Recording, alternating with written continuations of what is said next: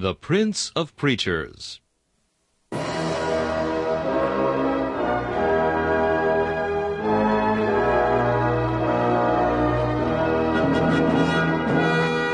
Charles Haddon Spurgeon has been called England's greatest contribution to the spread of the gospel in the 19th century. One of his contemporaries said that the chief secret of Spurgeon's attractiveness was the fact that, in every sermon, no matter what the text or the occasion, he explained the way of salvation in simple terms. Spurgeon's messages remain one of the great treasure houses of Christian literature, still bringing the light of the gospel and the comfort of the Scriptures to hungry souls long after the preacher has passed into glory. This is Charles Kelsch inviting you to listen to a message from the Prince of Preachers.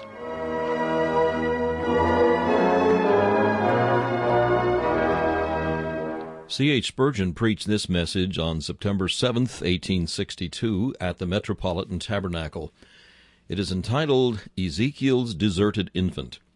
The text is found in Ezekiel chapter 16 and verses 5 and 6. None eye pitied thee, to do any of these unto thee, to have compassion upon thee. But thou wast cast out into the open field, to the loathing of thy person, in the day that thou wast born. And when I passed by thee, and saw thee polluted in thine own blood, I said unto thee when thou wast in thy blood, Live. Yea, I said unto thee when thou wast in thy blood, Live. Doubtless the Lord here describes the Jewish people when they began to multiply in the land of Egypt, and were grievously oppressed by Pharaoh. Pharaoh had commanded them to cast out the male children, that they might perish. Hence the figure of an infant deserted, cast out into the open field to perish by wild beasts, by starvation, or exposure.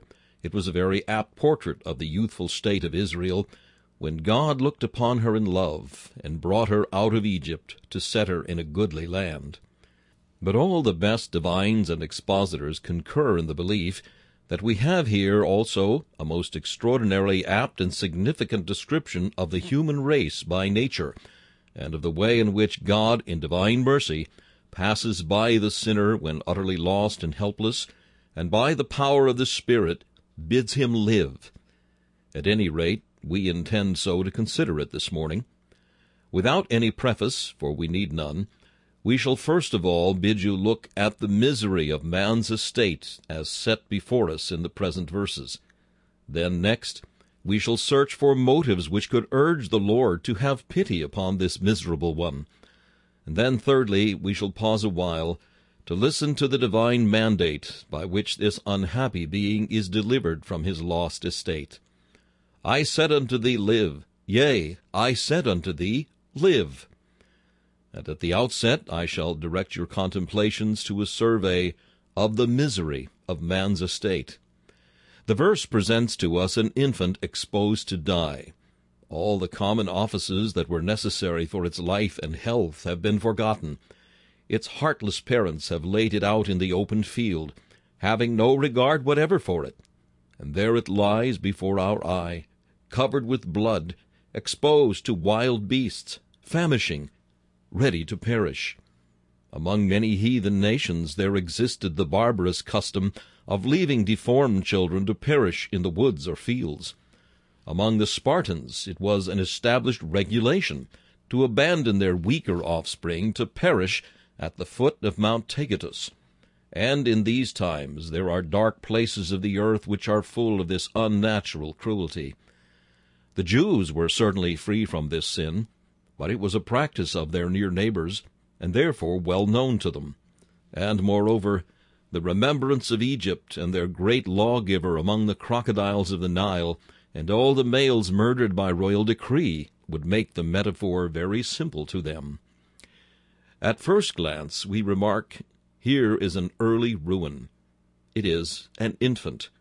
1,000 sorrows that one so young should be so deeply taught in misery's school. It is an infant. It has not yet tasted joy, but yet it knoweth pain and sorrow to the full. How early art thou blasted, O sweet flower! How soon are thy young dawnings quenched in darkness, O rising sun!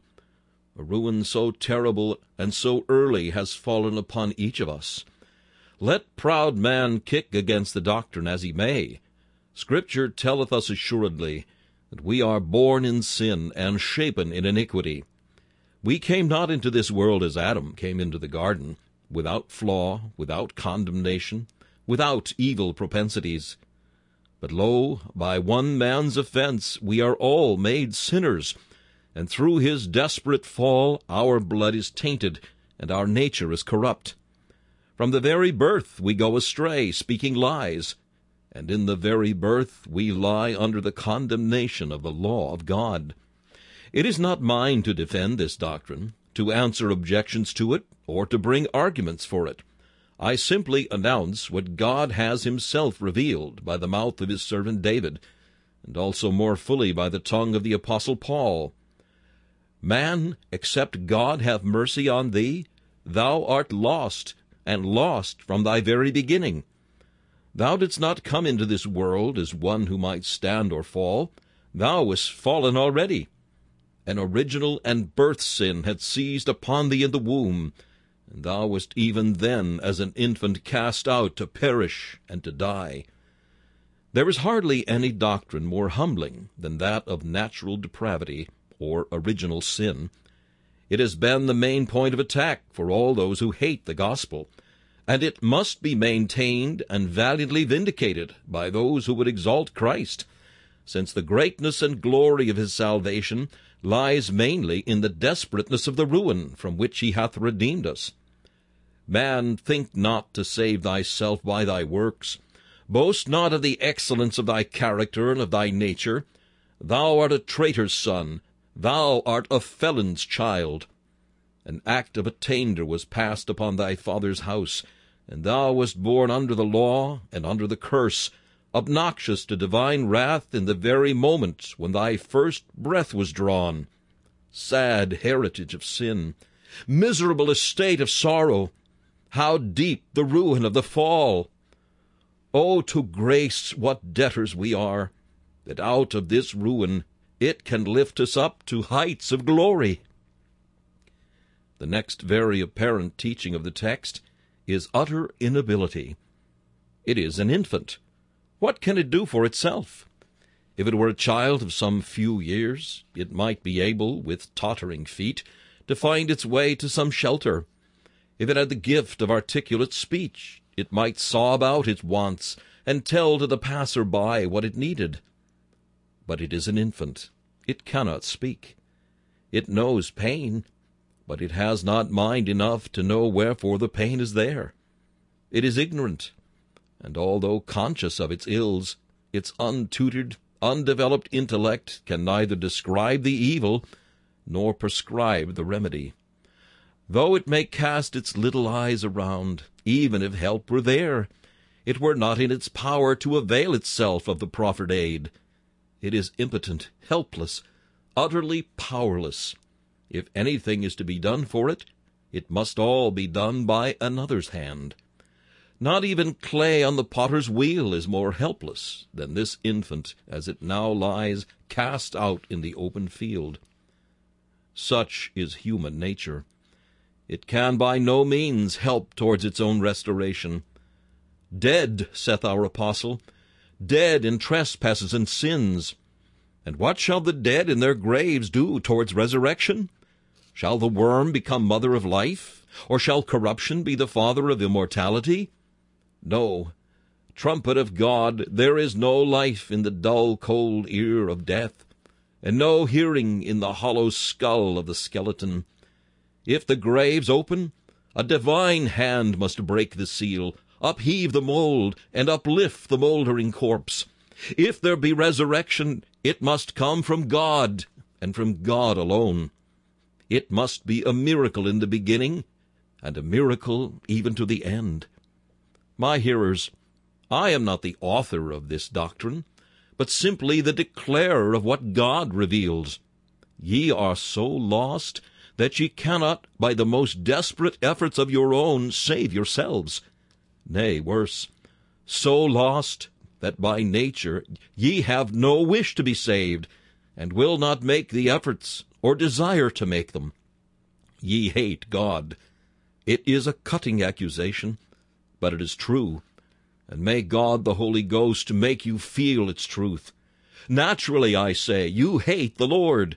By nature you love vanity, and not God's truth. You love sin, and do not wish to be delivered from it. Holiness ye choose not. God's commandments ye abhor. Your nature hath become so evil that the Ethiopian may sooner change his skin, and the leopard his spots, than ye of yourself learn to do well. But mark you, and this is a thought that may crush our boastings, and make us hang our head like a bulrush evermore.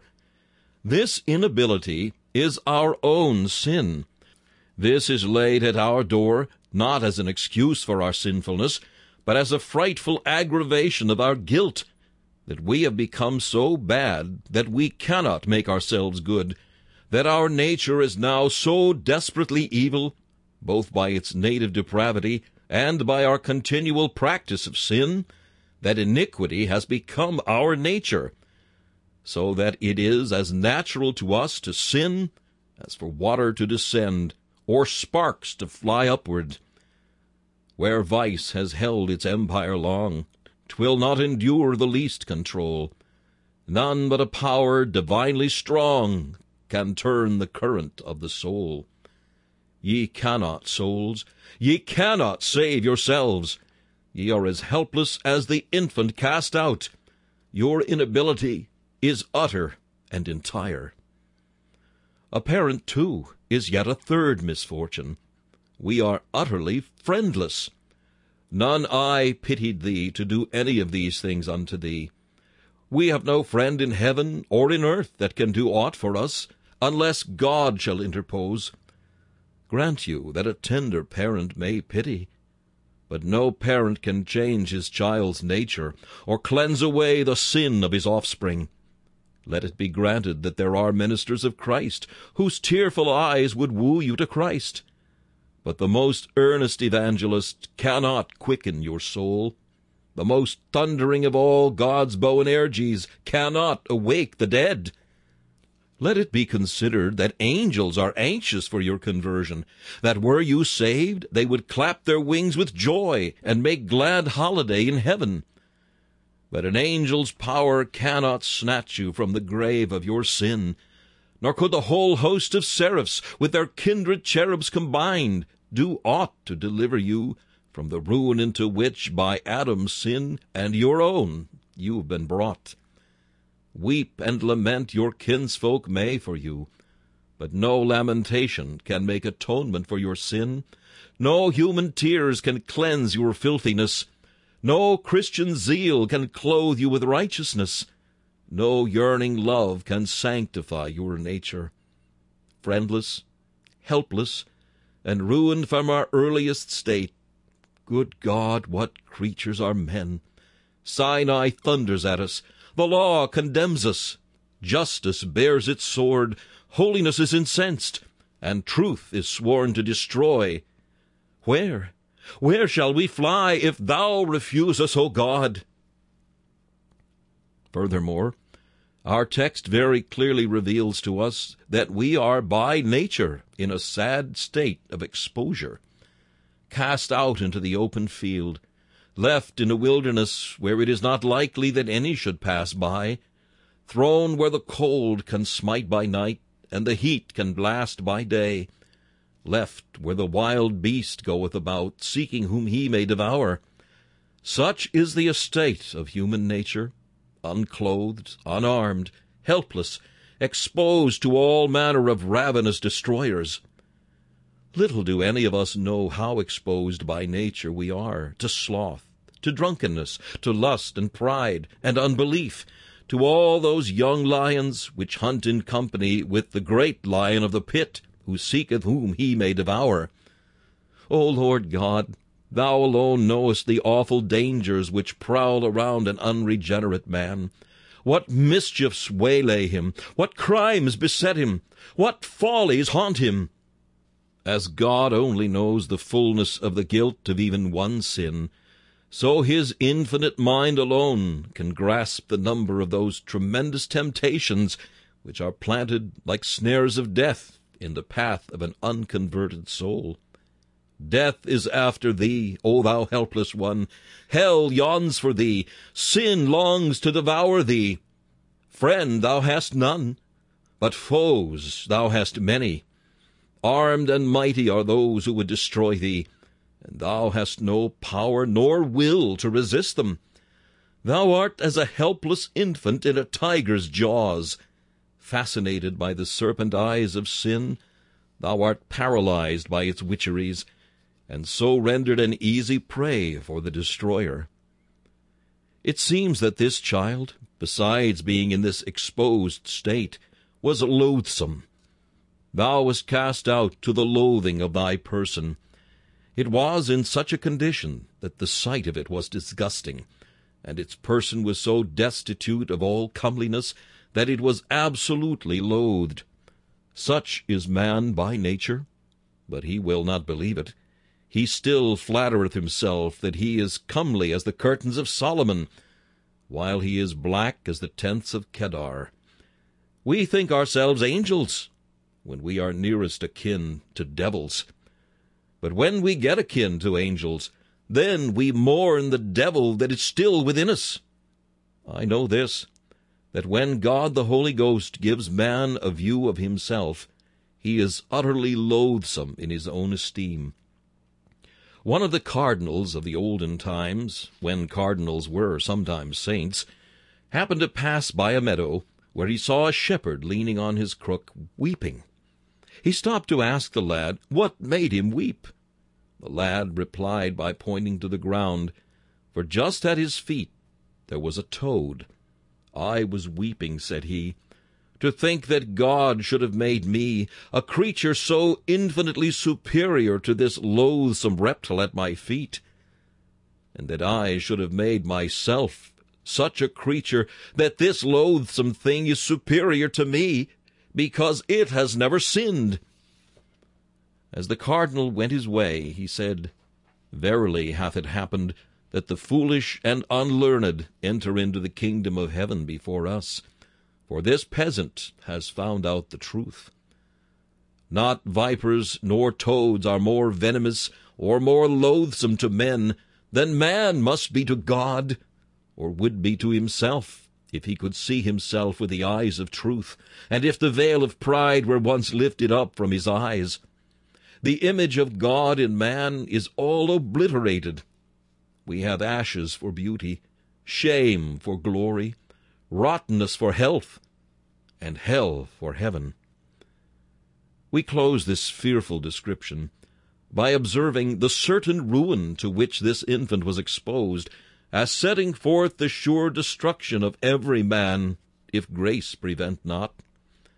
It is not a question whether man will be lost or not, as to whether man shall enter into the flames of hell or not, is no query. Man must perish unless God saves. Every one of us must be lost to all eternity, unless the strong arm of the Divine One interferes. There is no one to nurture this helpless infant. This infant cannot rescue itself. Lost! Lost! Lost! Howl its requiem, ye lost ones who have gone before. For help or hope there is none, unless the Eternal One shall interpose. I would, dear hearers, that this strong language, as you may think it, might be felt to be pertinent to your own case, if you are unconverted. I am not selecting special characters and impeaching certain offenders who have been outrageously wicked. I am not describing only the harlot, or the burglar, or the murderer. I am speaking of every one of you by nature, of every one of you who have not been born again. This is not complimentary language, but it ill becomes God's minister to compliment any man. We must tell you plainly the truth. You may have been moral, sober, generous, honest. Philanthropy may have been as the air you breathe. There may be many good traits in your character that render you amiable to your relatives and friends. But by nature you are not one whit better than the vilest of the vile. And were your nature permitted to show itself in all its fullness, the black fountain is in your heart, as much as in those who are banished from their country for their country's good. It is only Providence, or the check of society, that keeps it under. You are as much lost and ruined as they. I know I address many of you who have never fled to Christ for refuge, but are on very good terms with yourselves, because, in comparison with others, your character is blameless. Let me adjure you by the living God that searcheth all hearts, look at yourselves this morning in your fallen state. If you live and die as you now are, there can be nothing for your portion but the flames of hell. God grant you may be snatched from such a terrible doom. But I see not how this can be, unless first you are led to see that you deserve this doom, and are made to tremble at the evil of sin and the wrath of the Lord. No doubt Noah, when he told men they would all be drowned except they fled to the ark, was thought to be very uncharitable. But it was the truest charity which made him warn them. You must perish unless you find shelter in Jesus Christ. Your state is so terrible and damnable that lost you must be unless you fly to God's plan of salvation, which he has laid down for lost, ruined, helpless sinners. Micaiah spoke not good but evil, said the king. But he learned afterwards that Micaiah's hardness and boldness came of God, while the smooth things of the false prophets came of the devil. I do again, then, beseech and entreat you to lay these things to heart. Ruined souls, self-destroyed, ready to perish, without help, without power, cast out and exposed to evils of which you are yet not aware, but certain ultimately to make your bed in hell, except God deliver you, humble yourselves under the mighty hand of God, that he may exalt you in due time. Confess your sins before him with broken hearts. Weep before him the tears of penitence. And he can, yea, he will deliver and bring up his chosen from the depths of destruction, and his elect ones from the jaws of hell. Thus mournfully have we rehearsed the story of human ruin. Let us bless God that we end not here. We are now to search for motives for God's grace. And, brethren, we have a very difficult search before us when we look to this infant which is cast out because of its loathsomeness and its being covered with its own blood, forbid us at once to hope that there can be anything in it which can merit the esteem of the merciful one. Let us think of some of the motives which may urge men to assist the undeserving. One of the first would be necessity. Some men, I do not doubt, are generous from necessity. That is to say, they feel it necessary to maintain their reputation. Therefore they are generous before men, or they gain so much self-esteem, and there is a necessity in man's nature to make him seek after that they are willing to be kind, that they may be approved within. Not a few are placed in such a position that they could not well refuse to give their help when it is asked of them. But no necessity can ever affect the Most High. The first of all causes must be absolutely independent of every other cause. He acts voluntarily. It belongs to God to say absolutely, I will. Man may say, I will, but it must always be with bated breath, for the sovereign fiat of God may contradict him. But God is under no necessity. Hath he a superior? Who is king over him? Who dictateth counsel to the Most High? Who sits at his bar and giveth him advice and warning, and maketh him do according to his pleasure? Nor had God any necessity in order to make himself happy or to increase his glory. The praises of angels were enough for him. Nay, even the praise of angels is as nothing in his awful sight. His joy is in himself. He findeth within his own infinite essence a sufficiency of delight. He needeth go abroad for nothing, for he filleth all things, and he is all in all. If it had been God's will to leave the human race to perish, he might have done it. and there was none to say to him, What doest thou? And when he does save man, it is not because there is any compulsion, either moral, physical, or spiritual, upon him. He hath done as he wills in this great matter of the redemption and salvation of men. O soul, God is not bound to save thee. Man, thou art lost, and there is nothing that can compel the Almighty to deliver thee. If he do it, it must be according to his own good pleasure, to the praise of the glory of his grace. In this case, there was nothing in the birth of this child, in its original parentage, that could move the passer-by. We are told in some former verses, Thy birth and thy nativity is of the land of Canaan. Thy father was an Amorite, and thy mother an Hittite, both of them belonging to an accursed race. Look unto the hole of the pit whence ye are digged. There is nothing in your birth or mine why he should have pity on us. Kings, princes, mighty men boast much of their pedigrees, but the Lord knoweth nothing of the glory of these family trees and ancestries. Nay, rather, he leaveth the mighty man in the dust, cutting down the high tree, that he cause the low tree to flourish. He poureth contempt upon princes, and knoweth no respect of persons. All spring from the common race of man. And what is there in our corrupt nature? What is there in us to move the heart of God? Nothing. Absolutely nothing. Young man, it is not because your father was godly that therefore God should be constrained to save you. It is not because your mother was a lady of rank that therefore the Almighty should stretch out his arm to you. You were conceived in sin, and stained in your very birth. There is, therefore, nothing here that could move the heart of deity. Nor was there anything in this child's beauty, for it was loathsome. Men are often affected by beauty. Doubtless Pharaoh's daughter preserved Moses because he was a comely child. We know that Ahasuerus chose Esther because of her beauty, and there have been many that have been exalted in the world for their personal attractions.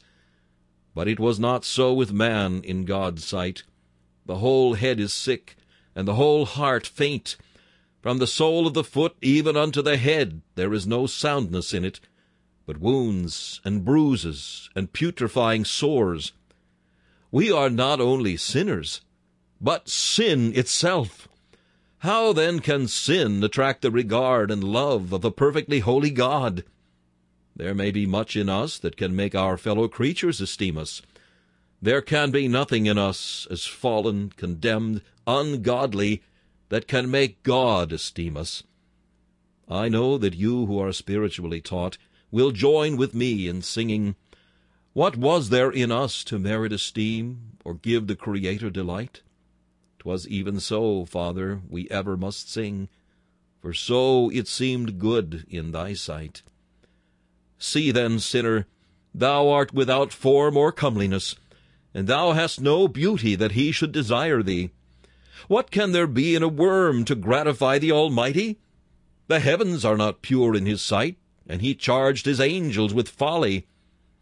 How much less, then, should there be any beauty in man that is but a worm, or in the Son of Man that is crushed before the moth?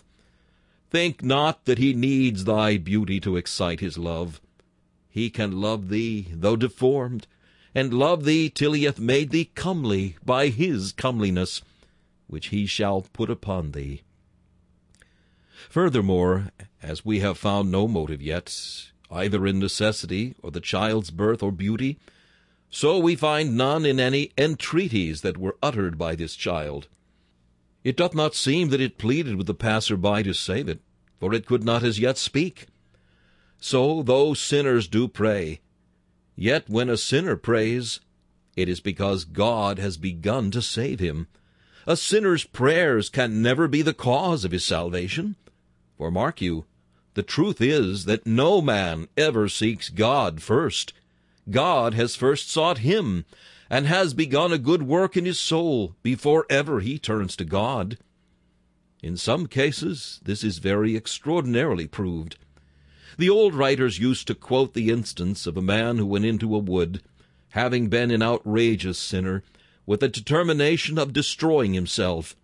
And while he adjusted the rope, some passer-by, hearing a sound, came and expostulated with him, and the words were blessed to his salvation. Is there any preparation or preparatory process in a man who has come to such a pitch of sin that he is about to take his own life, to wash his hands in his own blood? Surely this was grace. There were one or two cases in Whitfield's history of men who came into places where he was preaching with stones in their pockets to pelt him with, but who became themselves converted. Was there anything there for the grace of God to get a hold of? Anything to foster, to favor, to nourish the grace, the sovereign grace of the Most High? Nay, rather, while they were yet without anything whatsoever that could have cried after God, he was found of them that sought him not. He called them a people that were not a people, and her beloved that was not beloved. I know some think that the sinner takes the first step, but we know better. If he did, it were like the old Romish miracle of St. Denis, where we are told that after his head was off, he picked it up and walked 2,000 miles with it in his hand. Whereupon some wit observed that he did not see any wonder in the man's walking 2,000 miles, for all the difficulty lay in the first step. Just so, I see no difficulty in a man's getting all the way to heaven, if he can but take the first step. For all the miracle lies in that first step, the making the dead soul live, the melting of the adamantine heart, the thawing of the northern ice, the bringing down of the proud look. This is the work. This is the difficulty. And if man can do that himself, verily, he can do the whole. But when God looketh upon men to save them, it is not because they cry to him, for they never do, and never will cry, until the work of salvation is begun. They are unwilling and unable to use any entreaty or persuasion that could be cogent to the heart of God. For rather they abhor the mercy. They run away from the grace which is offered to them. They reject the gospel when it is preached. They will not come to Christ that they might have life, but they willfully and wickedly turn their backs upon the Most High. And until he by his strong hand bringeth them to Christ, saved they will never be.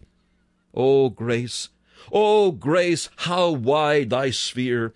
How glorious art thou in meeting the degradation and the sin of man! Thou showest the splendor of thy power in beginning, carrying on, and finishing the work. Yet further, brethren, it does not appear that the pity of the passer-by was shown upon this child because of any future service which was expected of it. This child, it seems, was nourished, clothed, luxuriously decorated. And yet, after all that, if you read the chapter through, you will find it went astray from him who had set his heart upon it. The Lord foresaw this, and yet loved that child notwithstanding. God knew that you and I, though he loved us when there was nothing good in us, after we were saved, should still rebel. He knew that we had backsliding hearts. He knew that we should be unbelieving even to the end. But he loved us notwithstanding all. He did not love you because he foresaw you would be a preacher, nor you because he knew you would be a tract distributor, nor you because he knew that you would be an indefatigable Sunday school teacher.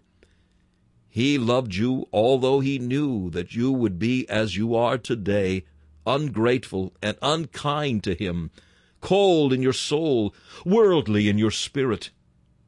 You can today rehearse experimentally our last Sabbath's text, I was as a beast before thee.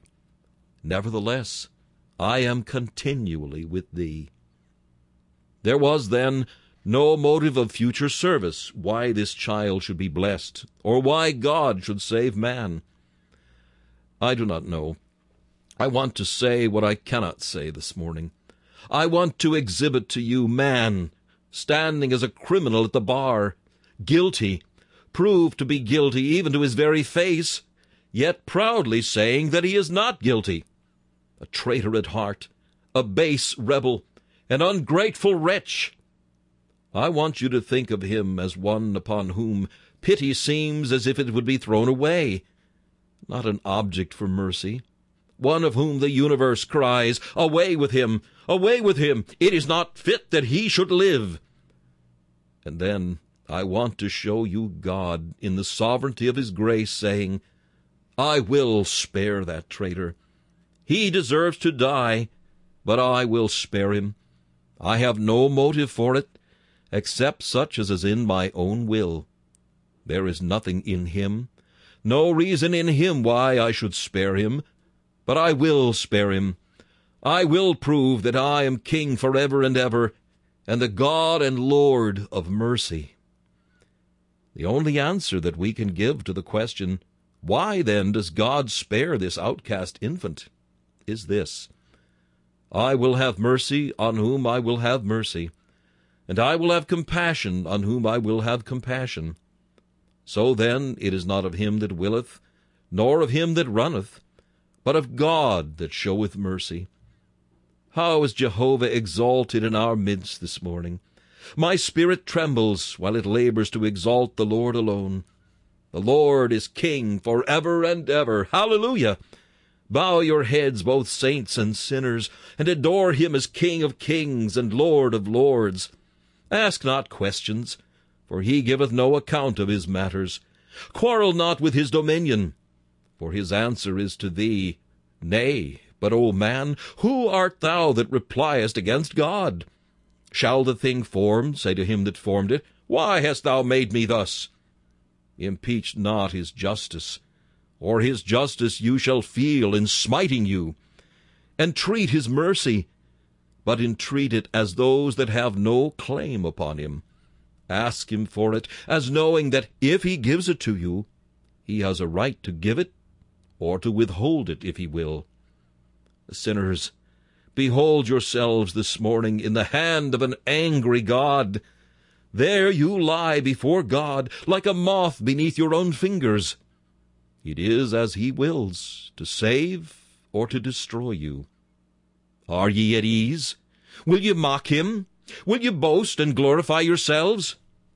Rather, as creatures that are now absolutely under his control and deservedly subject to his rod, bow your heads and cry, God be merciful to us, sinners. Thou canst save. Do it for thine own will and glory's sake, that thy mercy may be magnified and thy sovereignty may be clearly seen.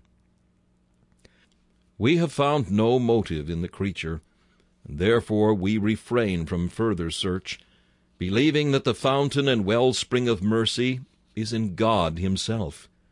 Into his reasons we cannot search, lest, like Job, we should hear the rebuke of the Lord. Hast thou entered into the springs of the sea? Hast thou walked in the search of the depth? But now we turn to consider the mandate of his mercy. I said unto thee, Live. First, I want you to notice that this fiat of God is majestic. I said unto thee when thou wast in thy blood, Live. Yea, I said unto thee when thou wast in thy blood, Live. Darkness was upon the face of the earth, and thus the Almighty spoke, Let there be light. And light was, sublime because simple, without any oratorical embellishments, magnificently stern. God speaks, and it is done. So in our text we perceive a sinner with nothing in him but sin, expecting nothing but wrath. But the majestic one passes by. He is making a tour of his dominions, splendidly arrayed, with 10,000 times 10,000 angels at his beck and call. He looks, and there lies an infant, loathsome, in its blood. He stops, and he pronounces the word, the royal word, Live. There speaks a God. Who but he could venture thus to deal with life and dispense it with a single syllable? 'Tis majestic, 'tis divine. And mark you, brethren, though the word preached by us may be very rough and rugged, as we confess it is, though we know but little of the graces of oratory, yet when God speaks by a minister, there is nothing more divine under heaven nor in heaven than the gospel. When the Lord speaks, even though it be by the unlettered and the ignorant, when through the gospel he says, "Live," to a sinner, not even the angels who bow before the throne ever heard a diviner sound. Thus saith the Lord, "Thou dead sinner, live." Again, this fiat is manifold as well as majestic. When he saith, "Live," it includes many things. Here is judicial life. The sinner is ready to be condemned and executed. His neck is on the block, and the axe is gleaming in the sunlight. But the Mighty One says, "Live!" And he riseth pardoned and absolved. The execution is not only stayed, that were but respite. The crime is forgiven.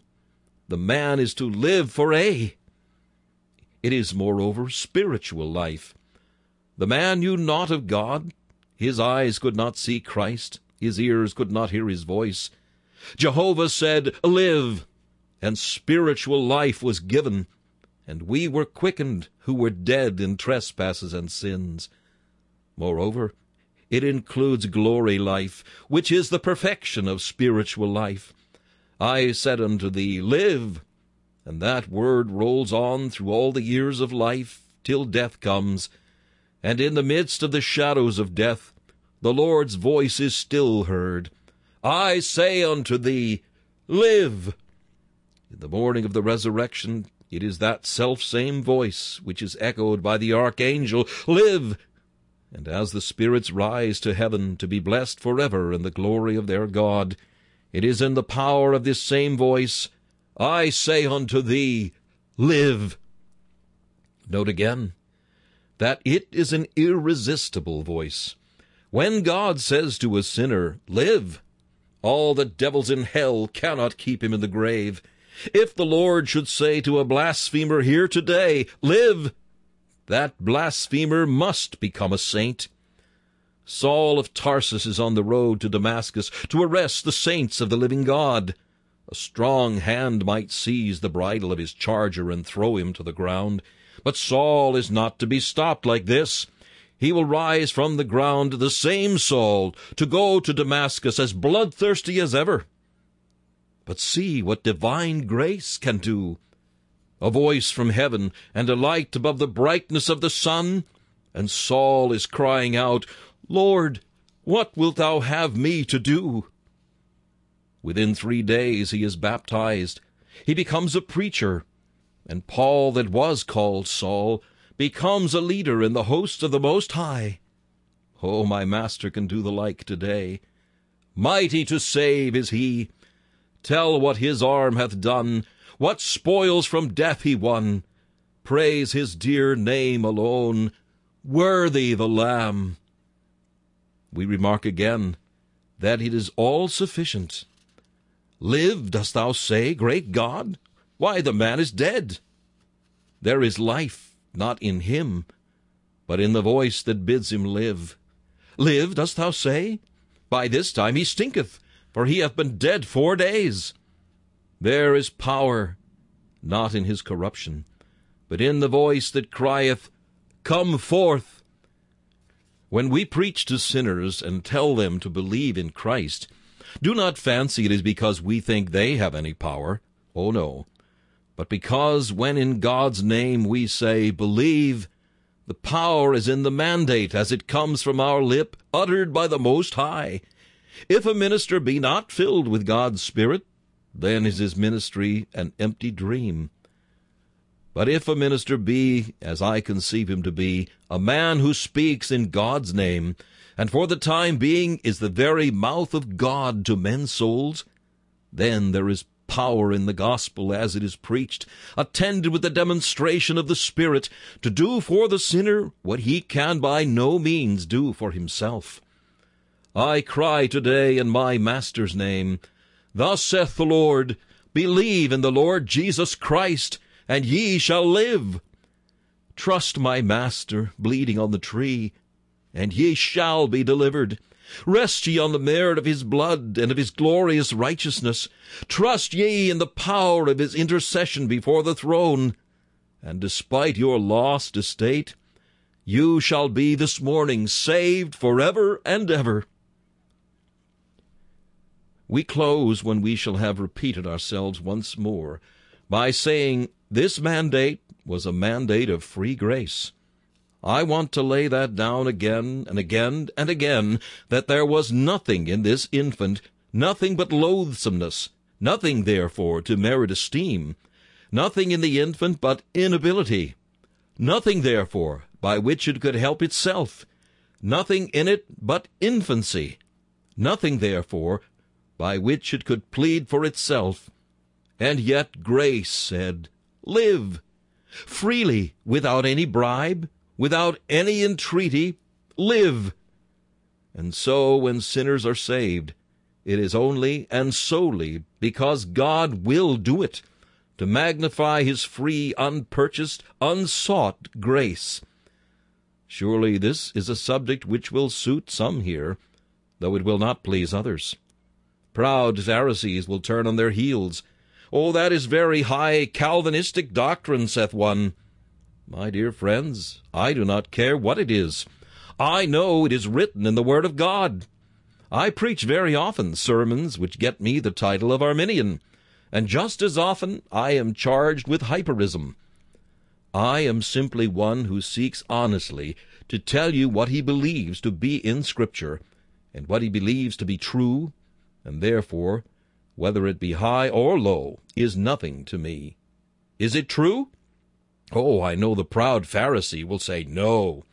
Why, saith he, there must be some merit in what we do. Surely we do something. Perseverance in well-doing, and so on. Surely this will effect much. You are under the law, and not under grace.